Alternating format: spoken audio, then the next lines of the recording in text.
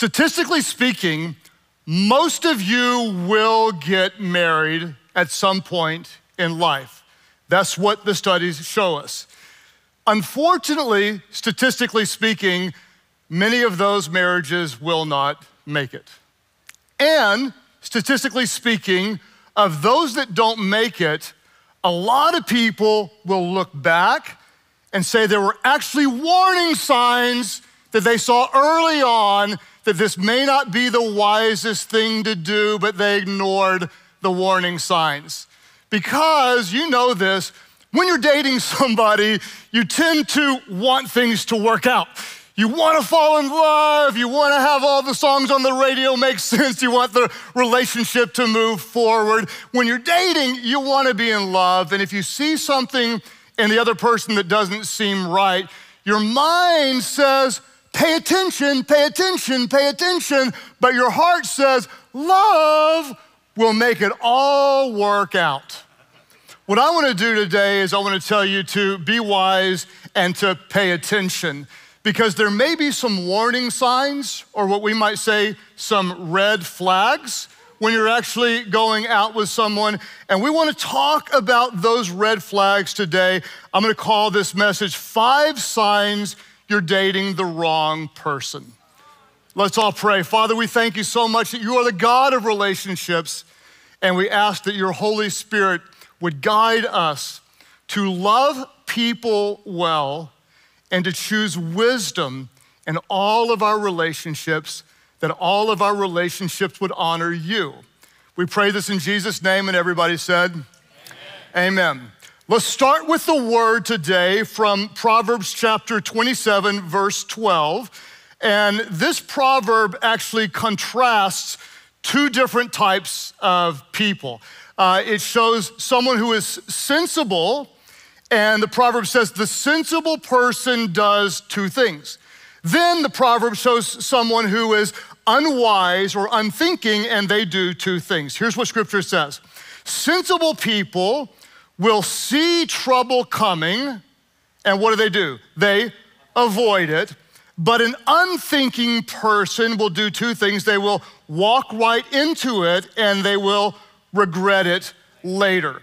Let's look at it up on the back wall, because I want to let this sink in. This is God's word, and which one do you want to be? What do we see? We see there's sensible people and there are unthinking people, or sometimes we might be sensible in one area of life, but we're unthinking in another area of life. And those who are sensible do 2 things.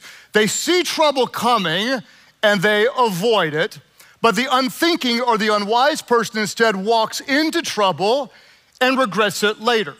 Let's all say these things aloud, because we want to put God's word into our heart. A sensible person does what? They do 2 things. They see trouble coming and they avoid it. An unthinking person does what? They walk into trouble and they regret it later. One more time. Sensible people, they see trouble coming and avoid it. An unthinking person walks into trouble and regrets it later. Some of you who are married, there was a time when you actually were dating somebody and you saw some red flags. And you might have ignored those red flags. And now here you are years later, and you're saying to everybody else, you should listen to this message. You should listen to this message, because I was unthinking and avoided the signs, and I actually regret it later. I want to tell you going into this message that what we're going to talk about is going to seem very, very extreme to a lot of you. And the reason it's going to seem extreme is because it's extreme. What I'm doing is I'm talking to those of you who want to faithfully follow Jesus. And so if you're not committed to Jesus yet, this is a great place to be as you're exploring your next steps that are spiritual. But if you're not committed to following Jesus, what I'm gonna talk about is gonna seem really, really odd and really, really different. And I wanna acknowledge that. And I'm all for it, because what's normal today is broken hearts. What's normal today is divorce. What's normal today is regrets. And I actually want something different.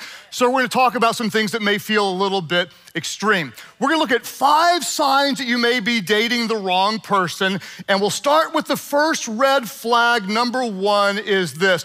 You might be dating the wrong person when they're not consistently pursuing Jesus. It might be a red flag if you're developing a relationship with someone and they are not consistently pursuing Jesus.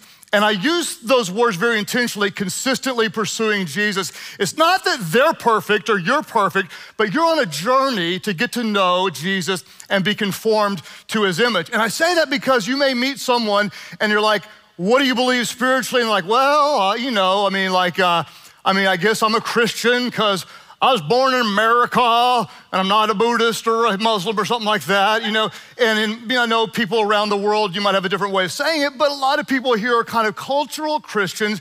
And just because someone says, yeah, I guess I'm a Christian and I go to church on Christmas and Easter, doesn't mean that they're a committed follower of Jesus. So I'm gonna say something that again is very extreme, and it wouldn't be true in every case, but this would be true in most cases. If you meet someone and you're getting to know them and you spend some time in intimate conversation with them, if you don't hear about Jesus, or you don't hear about their faith, or you don't hear about God, or you don't hear about their involvement in the church, or you don't hear about their ministry within the first hour of talking to them, I would suggest to you that is actually a red flag. And that seems incredibly extreme, and it is extreme. But you have to remember that people talk about first what they value most.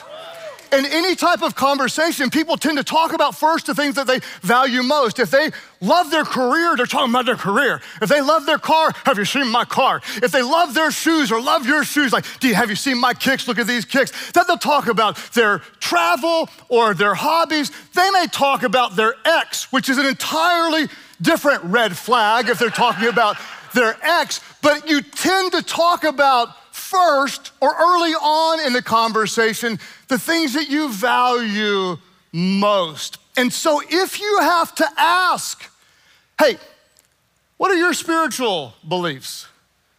Are you a Christian? Do you ever attend church anywhere? If you have to ask that after an extended conversation, chances are this person is not a committed follower of Jesus. Scripture gives us a very, very clear warning. When the Apostle Paul said in 2 Corinthians chapter 6, verse 14, he said, do not be yoked together. In other words, don't be joined, don't be united with unbelievers. If you're a Christian, don't try to build a marriage with someone who doesn't have the same spiritual beliefs. For what do righteousness and wickedness have in common? Or what fellowship can light have with darkness? Or what does a believer have in common with an unbeliever? This isn't criticizing an unbelieving person. There are amazing people that are not followers of Jesus. What you're saying is there's a different spiritual foundation that's almost impossible to build a rich and God-honoring life on when there's different spiritual values. But I love him, you say. He's so cute. She's so fine. And we have so much fun together. God is limiting my options. God is making it so difficult. I can't find a good godly person, so I'll just find a person. God's just limiting my options. I want to remind you, God is not limiting you. He's loving you. He's protecting you. He wants you to share your most treasured gift with someone else who believes that Jesus is their most treasured gift. In fact, in the Old Testament, there's a powerful verse in Amos chapter 3, verse 3, where the prophet asks the question, can two walk together unless they've agreed? Can two move in the same direction? Can two build a life on unequal values, on incredibly spiritual differences? Because I promise you, what you believe spiritually will impact every area of your life more than anything else about your life. Your spiritual foundation will influence how you parent. Would you like to parent with totally different values? It'll influence what you think about money and material things and your generosity strategy. And if you go to church or don't go to church. And if you go to church, do you serve in the church and are you in a life group? And what shows do you watch together or what shows do you not watch together? And do you go to parties? And if you go to parties, what kind of parties? And what do you do at those parties? And who are your friends? And how do you treat people? And how do you forgive those who hurt you? And what do you do with temptation? And is divorce an option in your relationship, or is that off the table because you have a different spiritual foundation? What do you stand for? What do you stand against? What is your divine purpose in life? Why do you exist? If you have a different spiritual foundation, how can you walk in the same direction when you have different values? In fact, I would say it this way, not in a critical way, but in a sincere way. If he or she is not passionate about God, it's gonna be so much more difficult for him or her to love you in the way that God intended. God is the one that moves our hearts. And so I would just say to those of you that are committed followers of Jesus, my suggestion would be, don't give them your heart if God doesn't have theirs.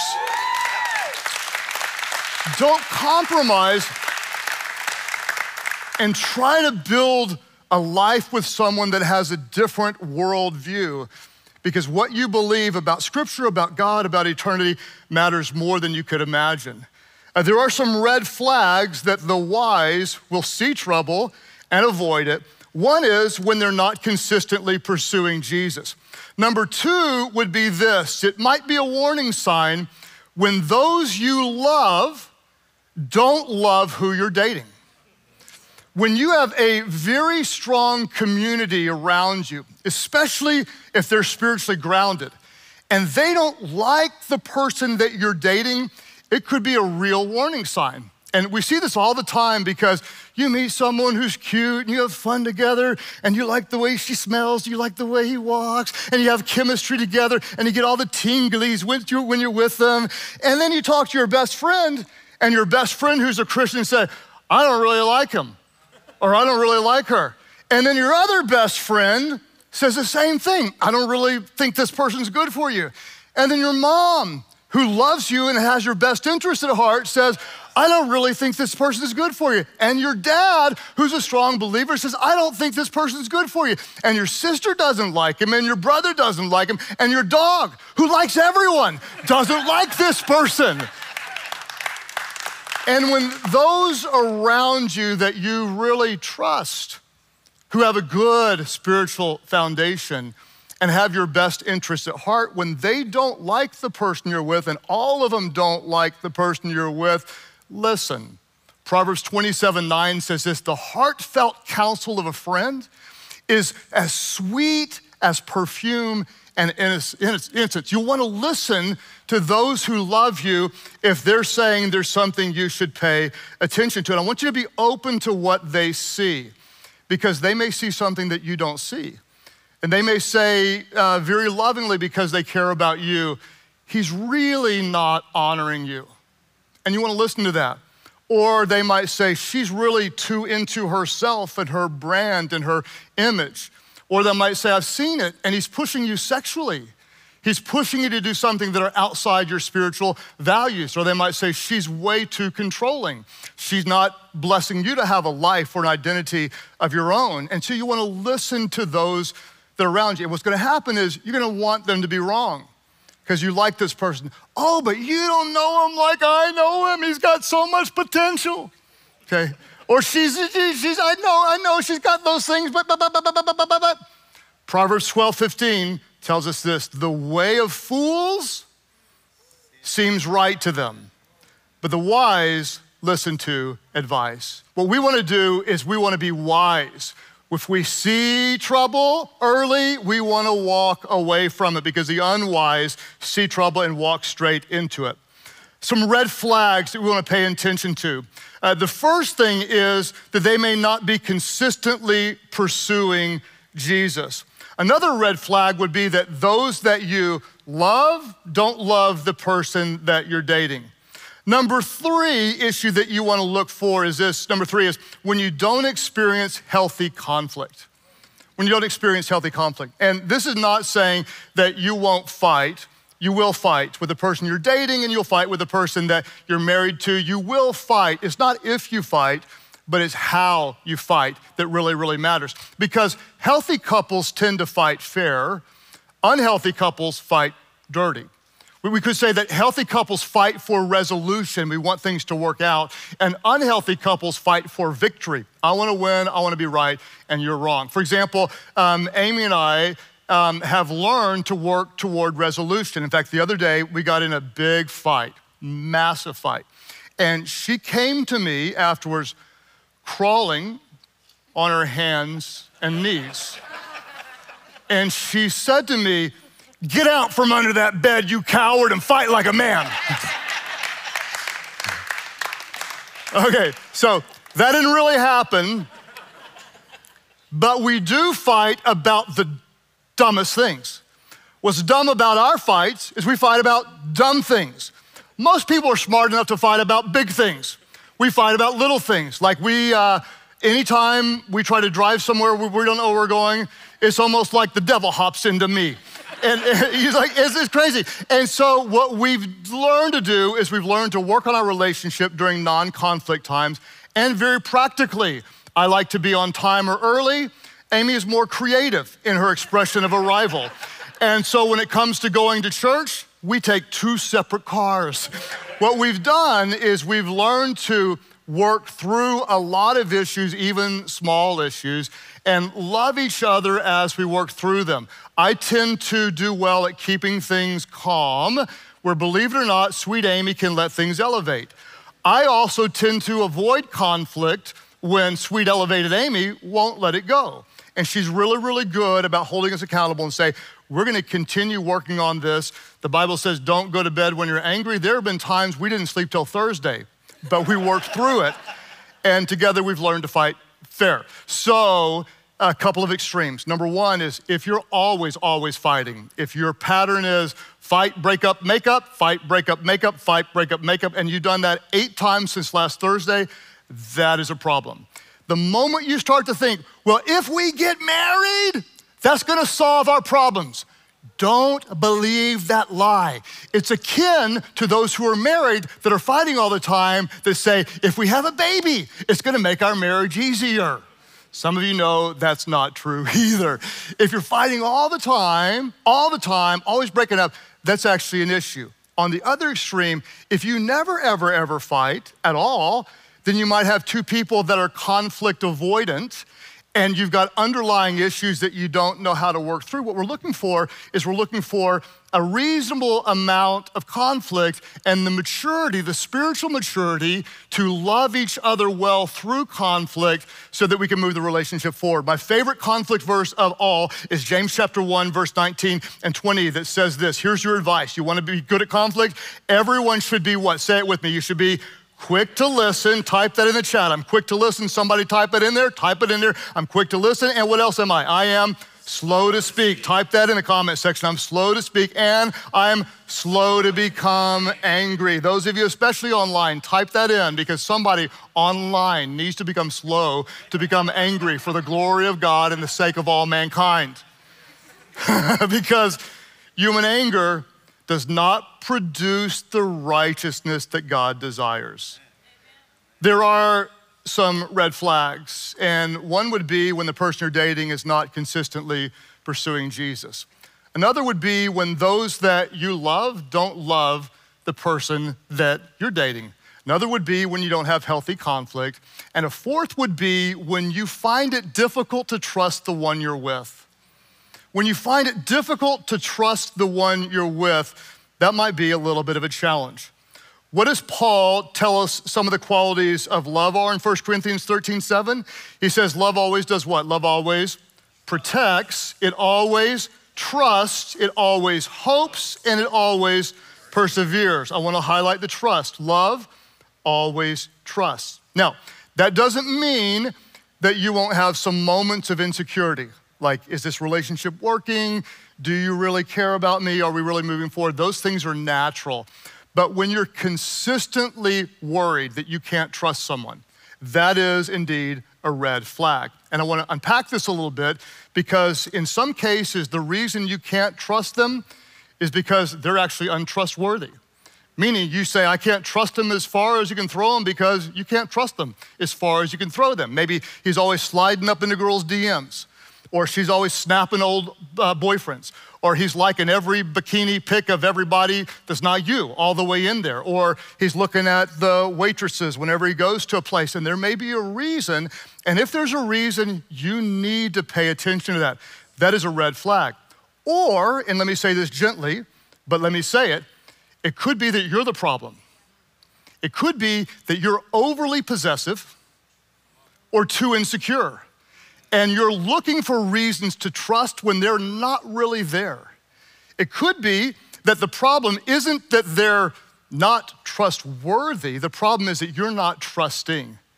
And either way, it's actually a red flag, even if the red flag is you. So if you find yourself always wondering, what's he looking at on his phone? Where was she? Why didn't he call? Pay attention to what that says about the relationship.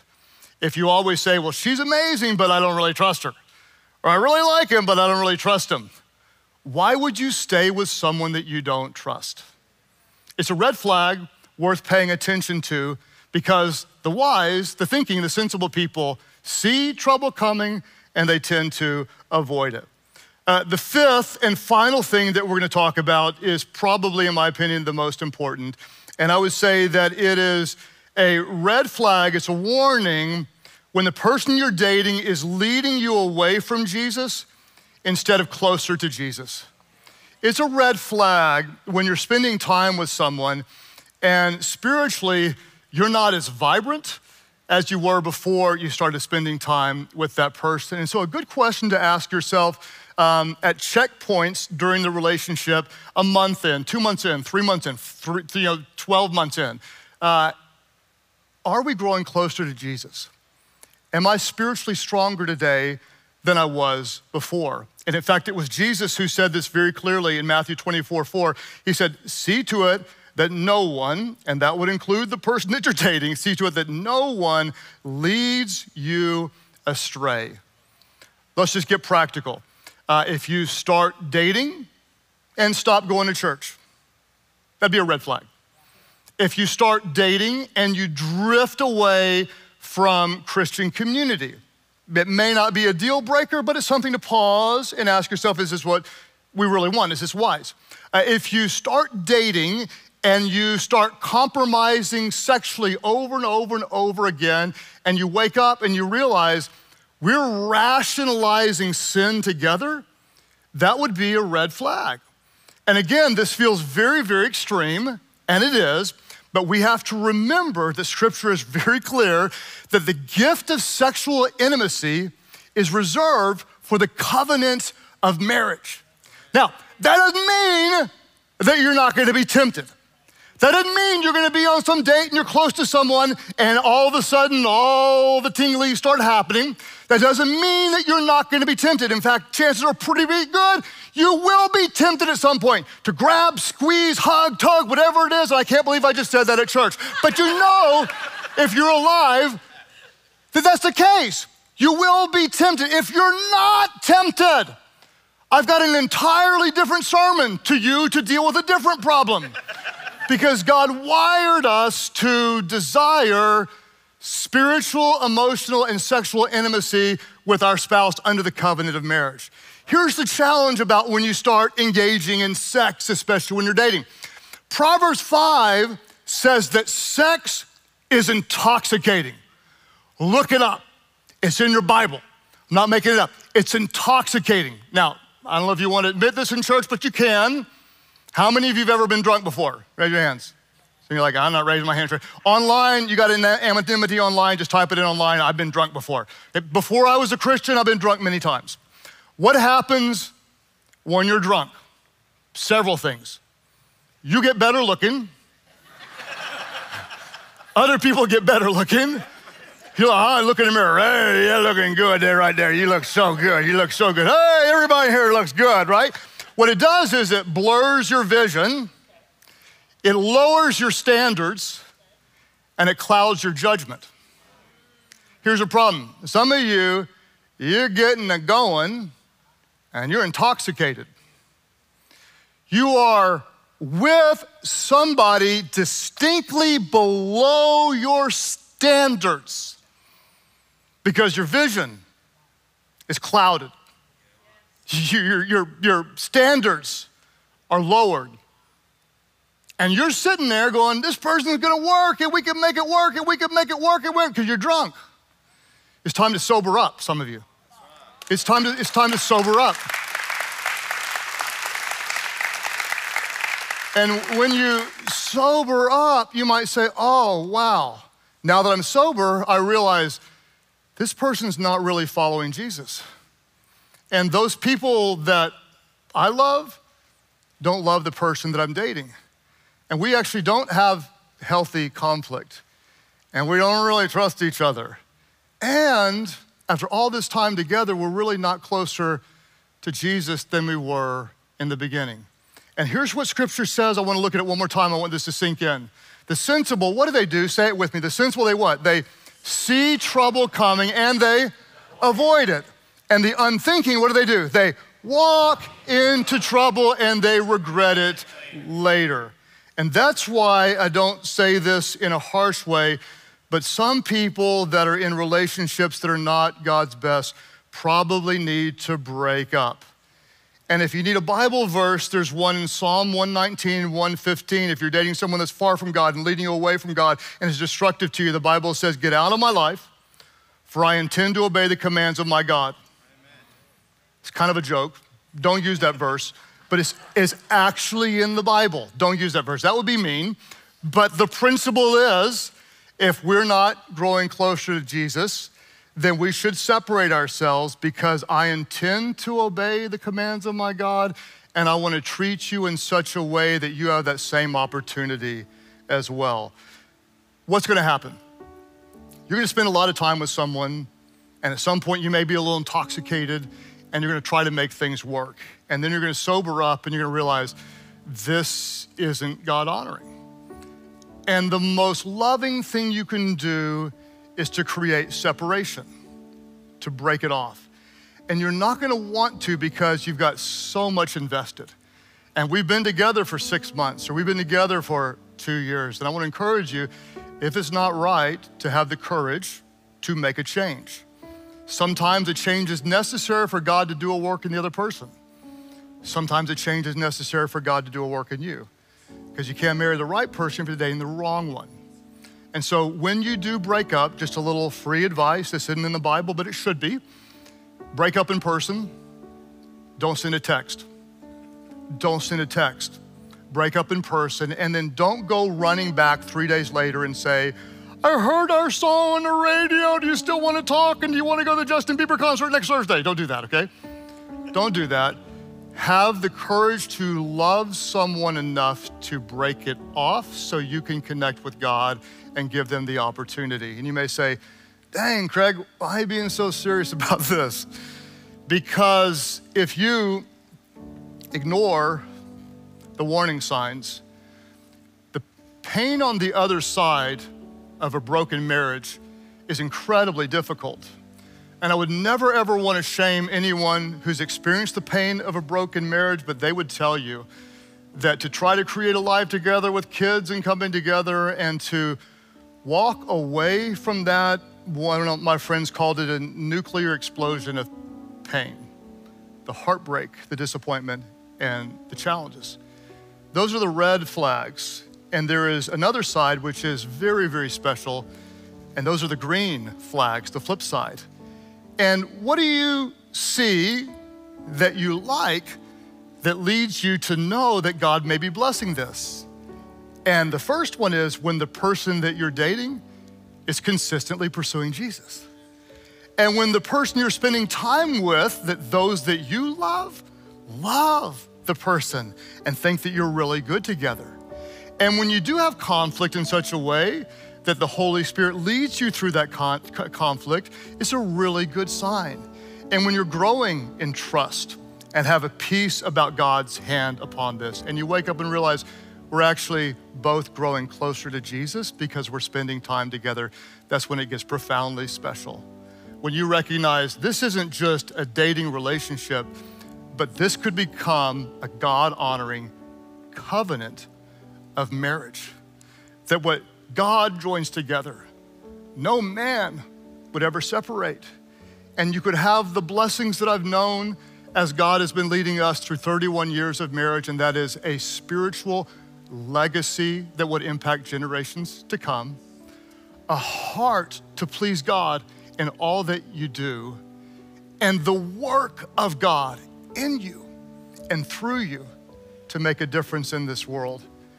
That is different. That is weird.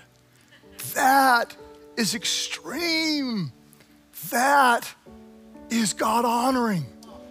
And that is possible when you're sensible, when you're wise, when you see danger and you avoid it, and you see God's blessings and you walk toward it.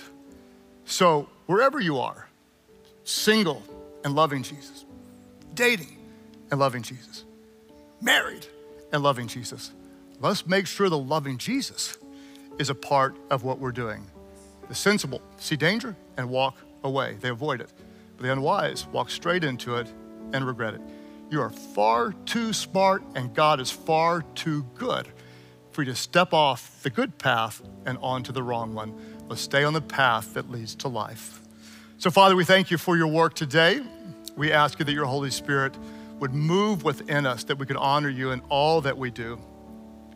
No matter where you're watching from today and no matter where you are in life, you might not be married, not dating anybody, and you want to honor Jesus. You might be dating someone and you want to honor Jesus. You might be married and your marriage might be great or your marriage might be struggling, but you recognize you really do want to honor Jesus. If you want to grow closer to Jesus in all your relationships, and I hope that this would be every follower of Christ, would you take a moment and just let this be your prayer? Just lift up your hands and say, yes, I want to be closer to Jesus. Just lift up your hands. Online, you can just type that in the chat. I want to be closer to Jesus. Put it in your own words in all my relationships or in every way, whatever it be. I want to be closer to Jesus. And God, help us in that way, according to Scripture, to seek you first in all that we do, to seek you first in our relationships, in our ministry, in our careers and our finances, our friendships, to seek you first. And then, God, we believe you'll add everything that matters to us. God, help us to honor you. If we're not dating anybody, we've got the gift of not being married and to be fully devoted to you without the distractions according to your word. If we are dating, God, give us the wisdom, the courage, the power to honor you. And if there are warning signs, we know they may or may not be deal breakers, but let's pay attention to them. Let's work through them. Let's be honest about them. And God, especially for those that are married, especially for those that are hurting, would your Holy Spirit do a healing work? God, help us to put you first in every way, to honor you. Bless our relationships that they will reflect your love and your grace. As you keep praying today, some of you may recognize, in all my life, I'm really not putting Jesus first. You may even say, I believe in God and all that stuff, but all you're talking about is pretty weird, but it sounds like a good weird. And I want to tell you, it is weird, and it is a good weird. To follow Jesus means we're very different from this world. The Bible tells us not to be conformed, don't be like the rest of the world, but be changed, be different by the renewing of your mind. And for some of you, it may take a renewing, a reset to change your life. If you find yourself far from God, maybe you feel unworthy, let me tell you right now, you're not as far from him as you think because he's reaching out to you.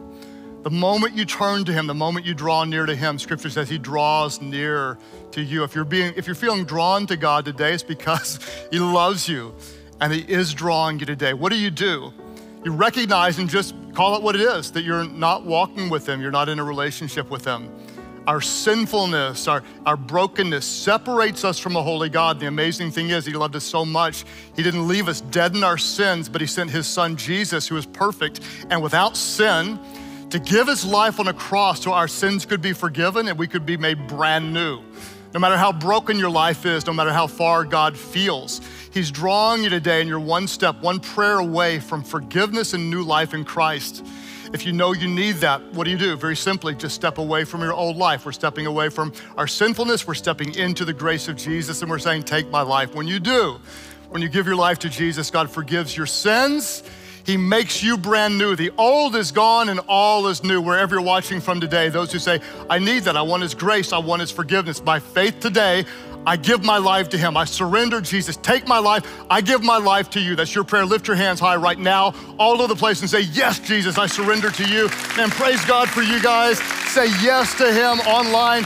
Just type it in the comment section. I'm giving my life to Jesus. Just type that in the comment section. I'm giving my life to Jesus. And all over the world, would you just pray aloud together? Pray, Heavenly Father, take my life, forgive my sins, save me, and make me new. Fill me with your Holy Spirit so I could follow you. My life is not my own. I give it all to you. Thank you for new life. Now you have mine. In Jesus' name I pray. Could somebody celebrate big? Welcome those born into the family of God.